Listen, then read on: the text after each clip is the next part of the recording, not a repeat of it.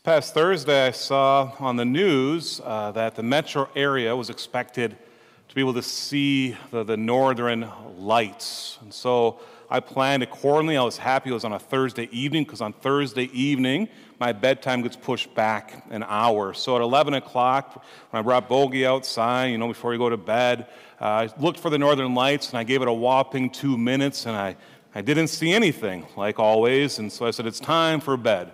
Well, Bogey had other plans at 2 o'clock in the morning. He said it's time to go look for the northern lights again, a.k.a. he needed to go to the bathroom, and he let me know. So we went outside at 2 o'clock in the morning, and this time I gave it a whopping minute and said, it is time to go to bed. So I quit watching for the northern lights. Supposedly, someone saw them at Graves Bay at 6:26 in the morning. Good for them. I think they photoshopped it in. I don't think they actually appeared. But it reminds me actually of this past summer.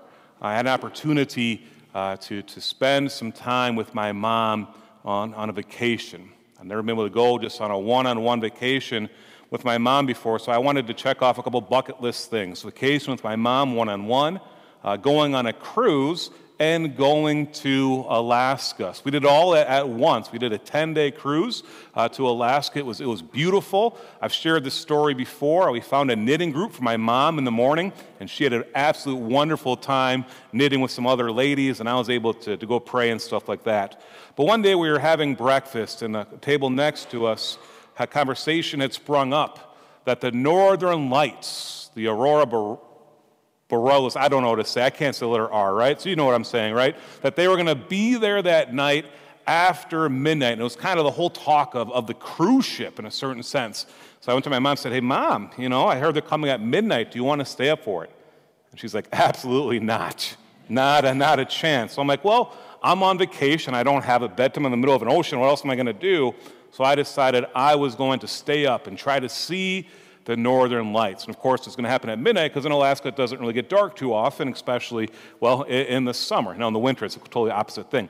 Anyways, midnight comes. We're all up there on top of the cruise ship where we're looking. We're excited. It's almost like a party atmosphere, and there's nothing to be seen. But we said, okay, give it another 10, 15 minutes, and we did, and then another 10 to 15 minutes, and now it's getting colder, and now it was starting to get a little more windy, and now it's 12:30 in the morning. I was getting really tired.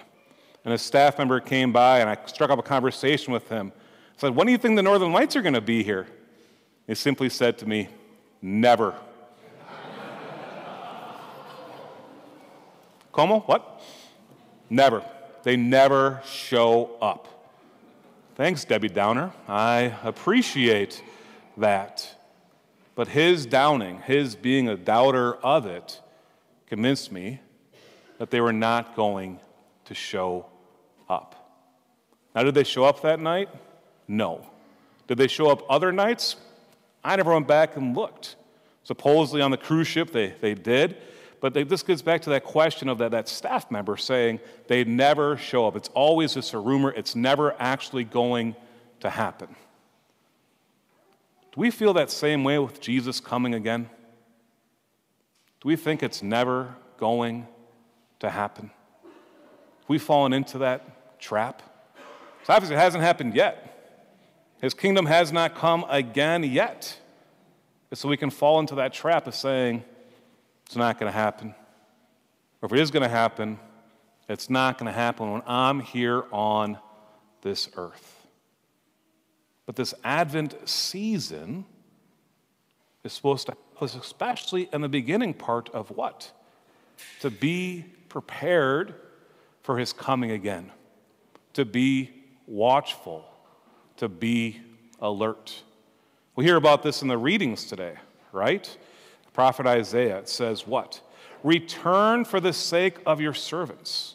That we actually want the Lord, by the way, we want him to return to the tribes of your heritage. Oh, that you would rend the heavens and come down with the mountains quaking before you. While you wrought awesome deeds we could not hope for, such as they had not heard of from of old. Nor ear has ever heard, nor eye has ever seen any God but you, doing such deeds, and for those who wait for him. And I love this next line. Would that you might meet us doing right, that we were mindful of you in our ways.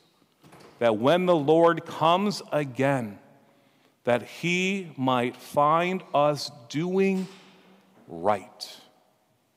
What does that look like? Well, the gospel today tells us in this beautiful parable. But this is also coming from Mark chapter 13. Remember, we moved into the Gospel of Mark now for this year. And so in that, we know that Mark's gospel is much shorter. So at Mark chapter 13, we're near the end of his gospel. This is before his entry into Jerusalem. And so he's telling his disciples what? Be watchful, be alert. Another word for alert, by the way, you could say is be watchful, be prayerful. You do not know when the time will come. It is like a man traveling abroad. Remember, back then, when that landowner is traveling abroad, there's no communication of when he's really going to come back. It's always in that expectant waiting. He leaves home and places his servants in charge, each with his own work, and orders the gatekeepers to be on the watch. So who are these people, by the way? We know the apostles, the disciples. We know that the gatekeeper is Peter, that he is to be the one on watch. But in that same sense, when he comes back, what does he need to have us do? May he not come suddenly and find you sleeping, giving up, and giving up in that belief and that expectation that he is going to come back. Rather, he says, what I say to you, I say to all, watch. And this is what this season is about. A season of, yes, preparing for the celebration of Christ's birth, but also this season that we're able to prepare our spiritual life, our heart, and our moral life as well, that we are truly ready for him to come again, and that he may find us doing right. A great question always we should ask ourselves is this: if the Lord were to come back right now, would you be ready? Would you be joyful? Would you be happy? Would you be rejoicing, saying, praise God, you have come again, and now I can spend the rest of my life, my eternal life with you? Or, if the Lord were to come back, would you be fearful? Would you be like, uh-oh, I'm not ready. I need time. I need time for what? I need to go to confession. I need to forgive that neighbor who has trespassed against me. I need to heal relationships. Or maybe it would be like an I still have these worldly things to do, which means that we're getting too concerned in worldly affairs. See, when the Lord comes, when he comes again, there should be great rejoicing and excitement. Why?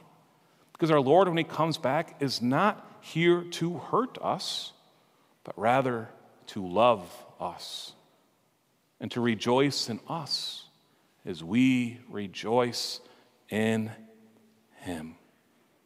So in this Advent season, let's truly use this time to prepare.